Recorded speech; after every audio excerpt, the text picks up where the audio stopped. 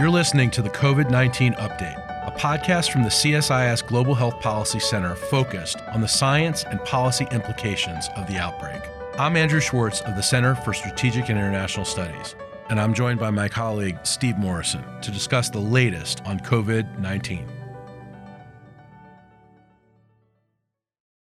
Andrew and I are delighted that today we're able to visit with Dylan George. Dylan's a PhD. He's the Director of Operations for the Center for Forecasting and Outbreak Analytics, CFA, a new entity we'll be hearing a lot about that's based at the U.S. Centers for Disease Control and Prevention. It's CDC. Welcome, Dylan, and thank you for making time. Yeah, thank you for having me. I really appreciate it. It's an honor to be with you today. So just a little bit more about Dylan and a few quick comments about this CFA, and then we'll jump right in.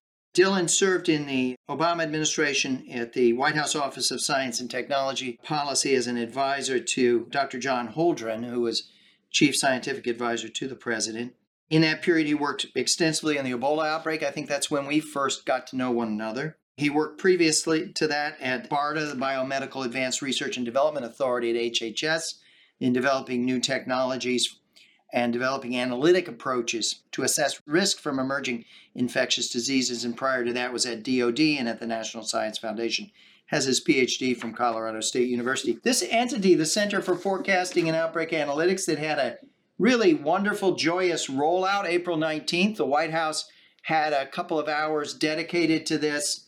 Jake Sullivan opened things up, Ashish Jha, Rochelle Walensky from CDC, really exploring what this CFA is all about. And we'll hear from Dylan, who's really in the cockpit of this new entity, $200 million to get it started, an all-star cast with Caitlin Rivers, Mark Lipsitch, and Rebecca Kahn. Really, as Rochelle described it, a small but mighty team that's moving this forward. And I think there's a lot of challenges, and we'll talk about that. But from the tone of that event, there's a lot of expectations and excitement around this idea, and a lot of encouragement at the progress you've made since you and that team came together in August and really got moving on it. And we'll get into some of the complexities of all of it, but I must say I came away from that session quite optimistic and encouraged just to see the energy and the excitement and the pleasure to see that you guys are really making progress and getting this moving forward. So congratulations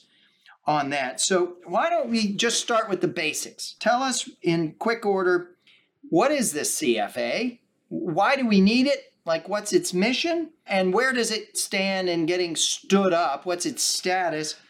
And when you think ahead in the next couple of years and getting it moving forward, what's it going to take? Those are a number of big questions, but let's get those out on the table, and then we can talk about some of the other complexities. Thank you very much for the comments on the White House launch event. It's very gratifying to see how positively people have responded to the capabilities that we're anticipating building and that we look forward to building going forward.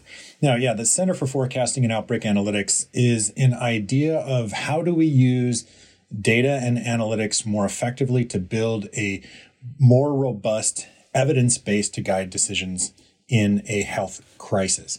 And as you'd mentioned, in August 2021, Rochelle Walensky reached out to me, to Mark, to Caitlin, to join the CDC and stand up this new Center for Forecasting and Outbreak Analytics. We affectionately refer to it as CFA, as, when speaking in good federalese, as any federal employee would. And our team was given that task of how do we actually improve our ability to model, forecast, and build a better evidence base for emerging health threats and how to guide things going forward.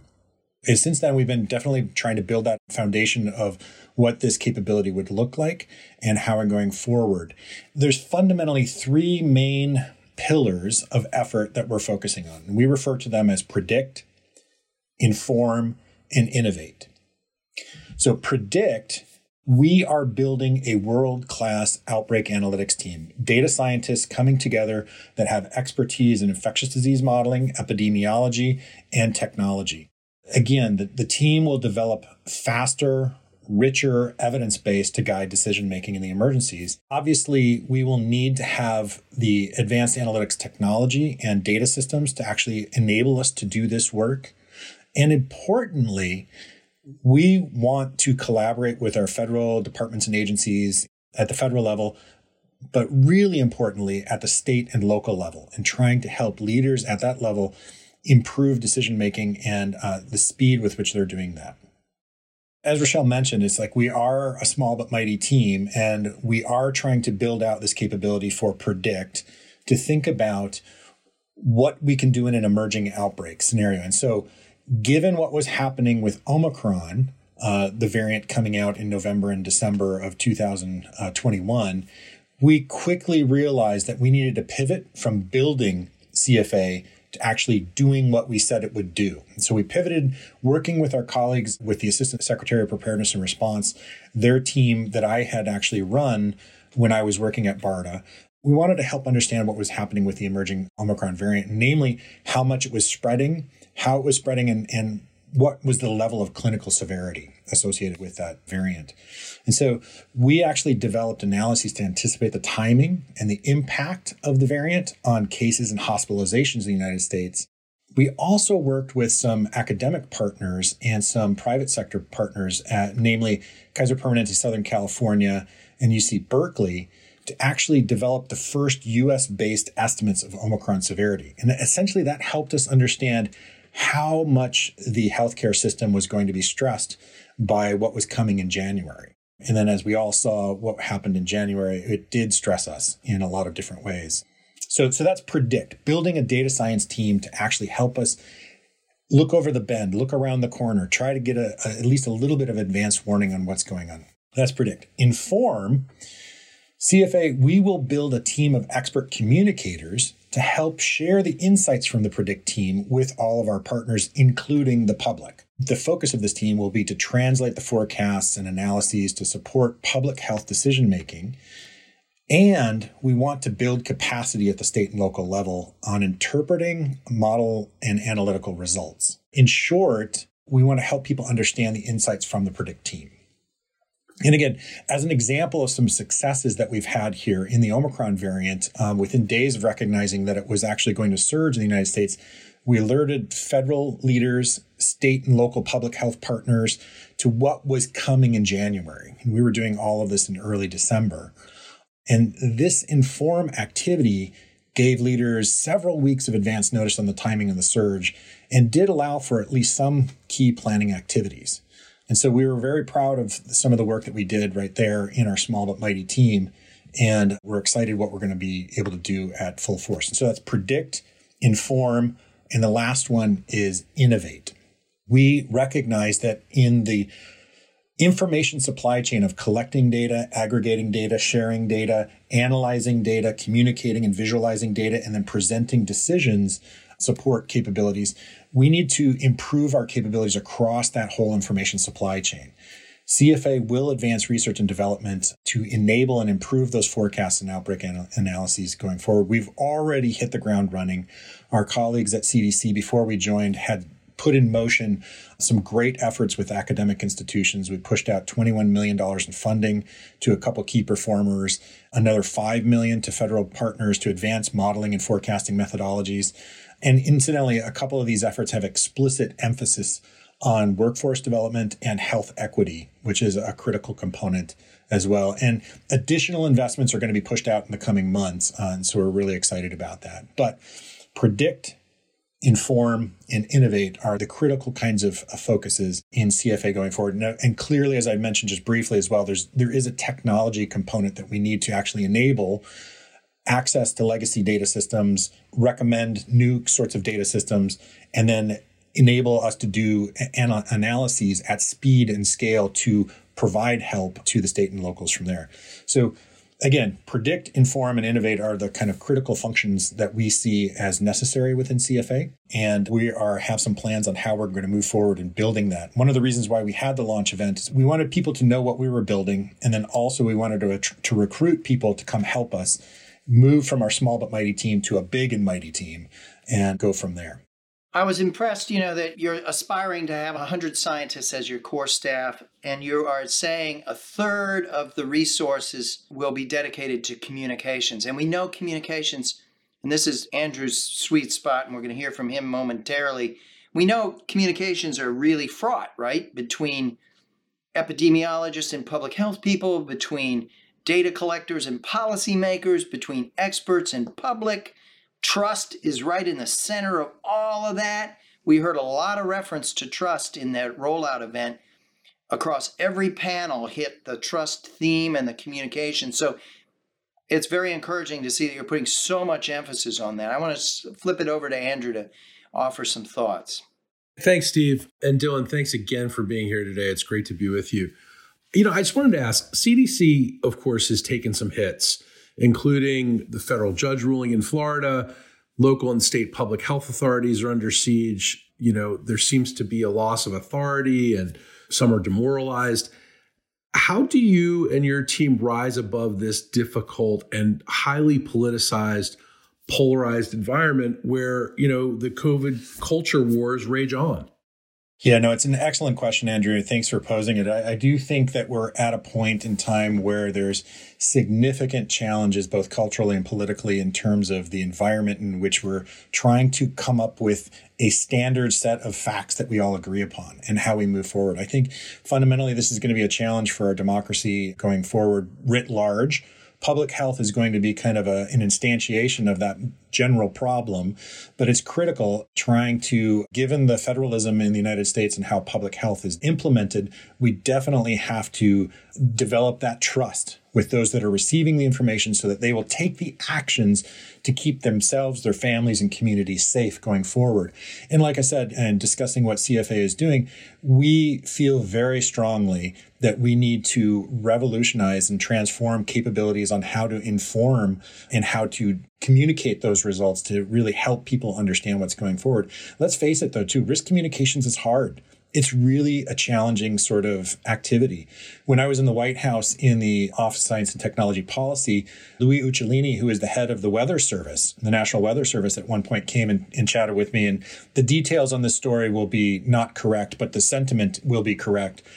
He was essentially telling me that, it's like the National Weather Service came up with brilliant models that were just exquisite in their detail and precision to show how severe weather events would impact different communities.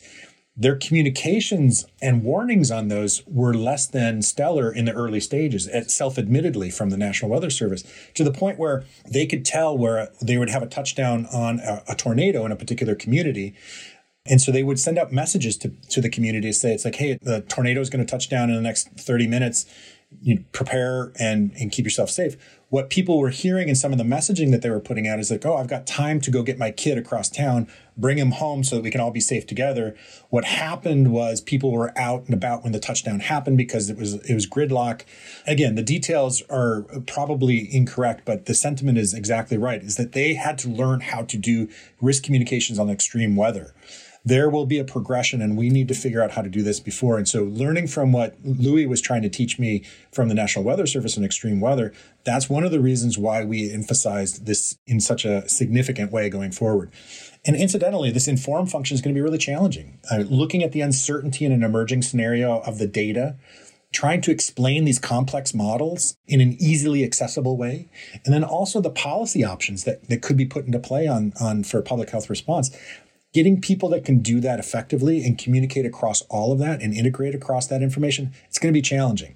But we're up for the challenge. We want to meet this moment. We want to build a team that can do it exceptionally well. And that's why I was so pleased when Caitlin agreed to come and help us think that through in a deep way, because she's one of the best in the business at doing this sort of thing. So we need more help. You must be encouraged by Ashish Jha's presence at the White House also, being that he is such an effective communicator across the aisle. I mean, he's not somebody who's perceived as a partisan, and so that has to help to some degree. Yeah, no, I completely agree. I think Ashish has done a brilliant job of not only communicating in a way that even my mother can understand what he's saying, right? But also he's done an exceptional job, as you've pointed out, reaching out regardless of political identity to talk with anyone. He has been masterful at that. I completely agree. I would like to follow up with a couple quick questions on building alliances, building allegiance, building trust. You got a big task before you in terms of getting out on the road and touching people and communicating with them. You had some people, a very interesting array on one of your panels during the White House rollout from Georgia, from Tennessee, from California. So my question there is, are you making progress? Where are you seeing the greatest kind of upsurge of interest at state and local levels where people are putting their hands up and saying, you're absolutely right, and we're there to work with you, versus, somebody who's maybe suspicious or skeptical of the power of CDC and others and really not that interested and a little distrusting? That's one question. Another is, do you need new authorities to collect public health data? Because public health data here in the United States, it's very disaggregated, it's very localized, there's no uniform standard, we have no national system, and you're really aspiring to create such a thing, in effect. And you're going to be treading on people's turf. How do you deal with that? It's partly building trust, it's partly, do you have the authority to do that? They're critically important questions, and I completely agree that it's going to be challenging to do this. I've frequently said, I think the 10x value proposition of CFA is if we can provide insights and information to Rochelle and the White House to guide a response at the federal level, that's the 10x value proposition. The 100x value proposition is if we can do that with governors and key mayors, that's where we're really going to be cooking with gas. And I think that's where we're going to really see significant advantages. When in the early stages of the pandemic, I had the honor of sitting on an external advisory committee for Mayor Durkin, Jenny Durkin, the mayor of Seattle. Now, she was a particularly enlightened leader, and I am just the biggest fan of hers. But she brought together a group of people to actually advise her as to what to do. And one of the tasks I was brought on board to do was to help her interpret some of the modeling that she was getting from the Institute for Disease Modeling on a weekly basis and help her understand how to translate that into particular actions she could take. To see the authorities that she had and be able to implement some of those suggestions very quickly was very empowering. And so that's why one of the reasons why we want to engage with state and locals much more effectively, because in our federalism system, the authorities really lie at those local levels. Now, in a time of crisis, I do think that the CDC should have some sort of ability to collect data in a time of crisis so that we have an understanding of what's happening across the nation. And so I do think that there's new authorities that need to be thought through. But in terms of how we are engaging with the state and locals, that's going to be a challenge for us to scale, quite honestly. And we need to think that through very carefully, and we need to take advantage of technology to be able to scale more effectively. But what we're hoping to do is, like I said, we're hoping to build capacity at local levels. We're hoping to do projects jointly with key state and local groups so that we can build that trust over time of developing things jointly and think that through. And so we are prepared to spend money and place individuals in localities in different places so that we can actually move that forward. One other question is, we've got a lot of modelers out there, right, that are doing modeling. And some of them are good. Some of them are sometimes very successful. Some of them are less high quality. They're very competitive. When you get outside of 2 or 3 weeks, it gets pretty funky on the projections. So you've got that. Then you have big investments having been made over the last decade in places like the Institute for Health Metrics and Evaluation at UW. And you have some new things like the Rockefeller Institute here in Washington. And you've got Chan Zuckerberg Hub out in the West Coast. How do you relate to both the modelers that are out there already that have been pushing stuff out and they're very competitive, and then these new hubs that are based on a new form of philanthropy, really? I mean, the Gates Foundation, Chan Zuckerberg, Rockefeller, in an old philanthropy, but doing new things under Raj. How does this all fit together? Yeah, no, it's a really great question. So, I mean, back when I was working at BARDA, I ran a data analytics team that was looking at these sorts of things. And so Gary Disborough was actually the incident manager at the time for Ebola. What I did is I brought together all of the federal and academic modelers to say, it's like, what do we know about Ebola? How do we actually bring the models together to actually inform the senior leaders going forward? And so it was bringing together a coalition of the willing of modelers. And it was all largely academic based. We had to meet the moment doing it that way. But we don't prepare for war. We don't prepare for natural disasters in that capacity where we ask academics to take time off from their day job to help us think through what is the crisis du jour. So we need to build an internal team that can move at a moment's notice, be the first ones in and the last ones out on a response so that we can actually have that capability going forward. Now, I'm not naive enough to think that there's not going to be great advances and really rich contributions from other sources outside of our data team. And we want to find ways of actually developing a network and bringing that information in as more expeditiously as we can during a time of crisis. And so we want to work with the Institutes of Disease Modeling in the world. We want to work with the imperial colleges of the world. We want to work with academic performers like IHME. And we want to work with private sector folks that are developing these things. And we want to figure out how to do it systematically. And then so we can separate the wheat from the chaff and going forward and receive that information and present it up going forward. We do want to try to be a coordinating function in this. Now, you also did mention that there's a burgeoning sort of ecosystem of people that are operating in this space. I mean, the other group that you didn't mention was the WHO Pandemic Intelligence Hub that's standing up in Berlin that Chikwe and Oliver Morgan and Mike Ryan are putting together, which I think is going to be a critical component in bringing these together. But I do think this ecosystem, we do need to figure out in fairly short order what are the intentional overlaps of function, what are the complementary sorts of functions, and how do we work together as an ecosystem versus just single points of light.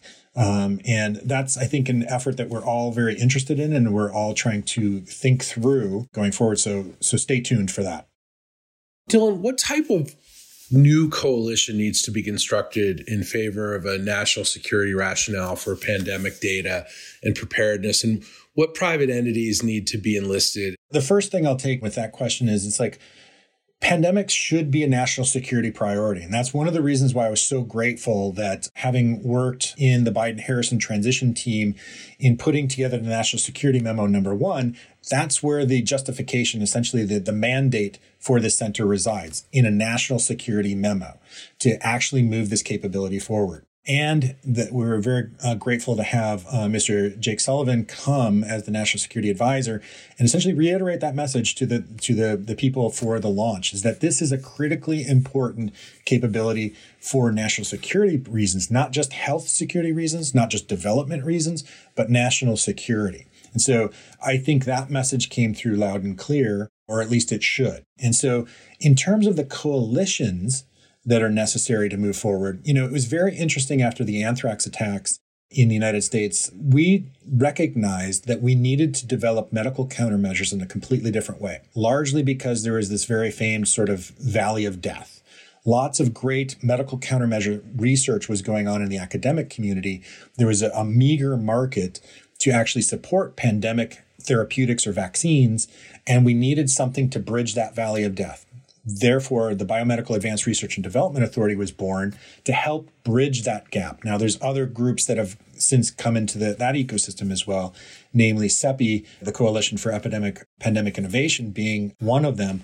But we definitely reap the benefits from developing that organization that facilitated a public-private partnership in medical countermeasure development going forward. And now, like I said, I worked at BARDA, and I know that there's warts associated with the organization. But one thing they do well is they do bring the private sector together much better than a lot of other parts of the federal government. Now, fast forward to now. COVID has laid bare a lot of the fault lines associated with the public health infrastructure, particularly in the United States, in terms of data and how it's collected, shared, moved forward, and used to inform responses. We need to, and part of that is due to the fact that we don't have the latest technology that's helping us do a lot of this work. We need to rethink our relationship in a public-private partnership similar to what we did after the anthrax attacks. We need to think about how we use the private sector more effectively to move data at the speed of need, at the speed and scale of an outbreak, and not at the speed of a bureaucracy or the speed of a fax machine. And this is something that is has been a critical kind of effort. And Rochelle has been a leader in this space as well, pushing forward the Data Modernization Initiative and the Center for Forecasting and Outbreak Analytics. She has been, I wouldn't have left the private sector, quite honestly, if I didn't believe that she was a transformative leader that was going to push this forward and make sure that we had lasting change going forward. But she is, and she's very dedicated to this. What I hear you saying is, if we're going to transform the way data is managed in this country, we're going to have to bring in the private sector in a very big way. I mean, I remember doing interviews back in 2020 with a range of public health authorities, including senior folks at CDC, hearing people tell me, look, the quality of data management and collection in this agency is somewhere on par with a junior college. And that compares with private sector entities in the biomedical services delivery side of things, as well as in all sorts of other sectors that are just miles beyond where we are. So that contradiction, that gap suggests that for you to move forward, you're really going to have to be able to make those partnerships in a big way. How many years to get to where you need to be, and what is the estimated cost? You were given $200 million to get out and running, and you've made progress in the Omicron stuff in the fall. You proved your value. You can continue to do that. You're stretching your money out, but you're going to need a significant and sustained multi-year budget to build this. Can you give us some idea what that would look like? In terms of the relationships that we need to build going forward, I completely agree with you. We need to think anew about how to do this. And there's rightful and justifiable concerns about privacy, about trust in information, and about which organizations in the private sector actually have access to data. And those can all be thought through. And we can actually develop those and think those through very effectively. I'm confident of that. And I'm very encouraged by some of the efforts that are going forward. Dan Jernigan, again, at the CDC, has been doing a great job pushing forward the Data Modernization Initiative, but it needs to move faster and it needs to be much more broad in what we're going forward. So now, in terms of the resources that are needed, as you pointed out in the American Rescue Plan, we got supplemental funding for essentially seed money to get the center up and running. And that was on the order of $200 million. And we were able to stretch that out because it was no year money. So we were able to stretch it out as much as we possibly can. We are focusing on, you'll see in the president's FY23 budget as well, that there was an additional $50 million requested from the appropriations. And because we were planning to stretch out our funding such that we will have a remaining $50 million, and then we'll get the appropriated $50 million if the budget goes through as anticipated, to give us a year-on-year sort of anticipated budget of about $100 million, which means FY24, we're going to have an additional request in that appropriations going forward. I do think that we will have sustainable and substantial capabilities if we're able to maintain that sort of a budget, to be able to do the kinds of analytical work that will be helpful in generating that evidence base. Also, I think the value proposition of what the CFA is going to be developing, as well as defining what are the data requirements that we really need in a time of crisis. There's lots of discussion about data this, data that, but what are the most critical data? What are the nice to have data? And how do we actually understand what those are? We need to define those data requirements very, very stringently. And that's one of the efforts that we're pushing forward within CFA as well. Before we close, tell us what you're most worried about. So I think that the biggest thing that I'm most worried about is the panic neglect cycle. I think that we're in the teeth of some evidence of going into neglect right now too. It's a little bit hard to kind of think that through given what's happening in the Ukraine right now. But what you mentioned on the top of, mistrust in government, mistrust in public health, and the panic neglect cycle coming together, that's one of the things I worry about the most. I am hopeful, though, that there's going to be a significant enough, constituency both on the Hill and globally that will be able to keep pushing this forward. But, you've been at this for a long time too, and you've seen these panic neglect cycles wax and wane. But that's probably the biggest thing that I worry about when I wake up in the middle of the night going forward. And Dylan, on the other side of that, we always ask our guests, what gives you the most hope and optimism? Certainly seems like where you've turned a corner a bit on COVID, but what gives you hope and optimism?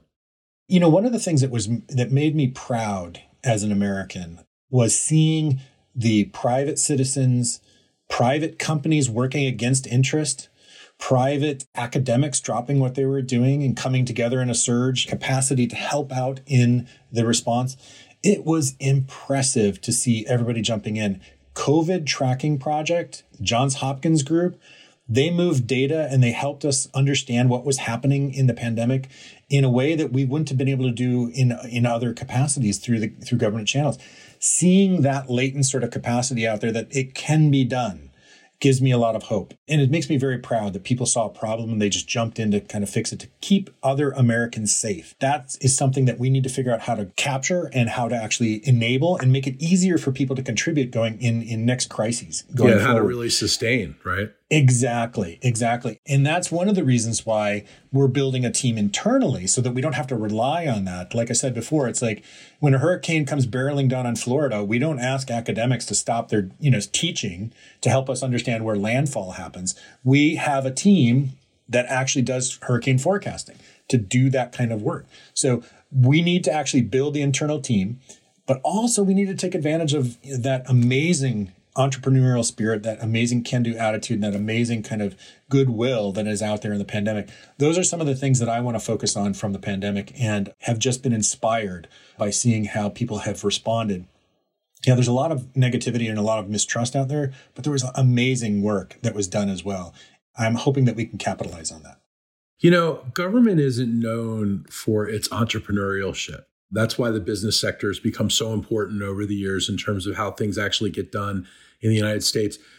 But you seem to have a lot of optimism that, this turnaround, and because of what government's already done in this space, this is something that not only can be done, but can be sustained. And I'm excited to hear you say that. I do think that having spent time in the private sector, I've started to realize the strength and power of what can be done from organizations that are in that space. And that's why I was arguing that we do need to have this new relationship with the private sector to actually enable some of the functions and missions of the CFA. It is going to be critical. There's some things in scaling and growing that the private sector do so much better than the public sector. And we need to take advantage of those. And we need to work together to make sure that it's moving forward. I think that the private sector as well, they have skin in the game now too. They know how much a pandemic can really disrupt critical capabilities and missions. And so I think that there's an opportunity right now for us to redefine that public-private partnership in moving data and insights as to how to actually respond to pandemics going forward and other sorts of health emergencies as well. Well, Dylan, this is exciting for me and Steve to talk to you. Thank you very much for all you're doing. And we will be wanting to check in with you again very soon to hear about the progress.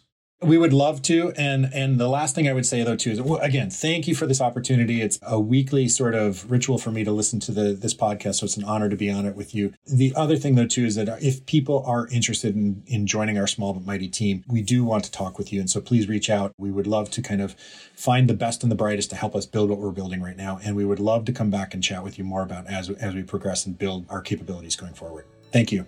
Thanks so much. Congratulations. Coronavirus Crisis Update is produced by Liz Pulver. You can find our full catalog of podcasts, including Pandemic Planet and AIDS Existential Moment, on our homepage at csis.org/podcasts.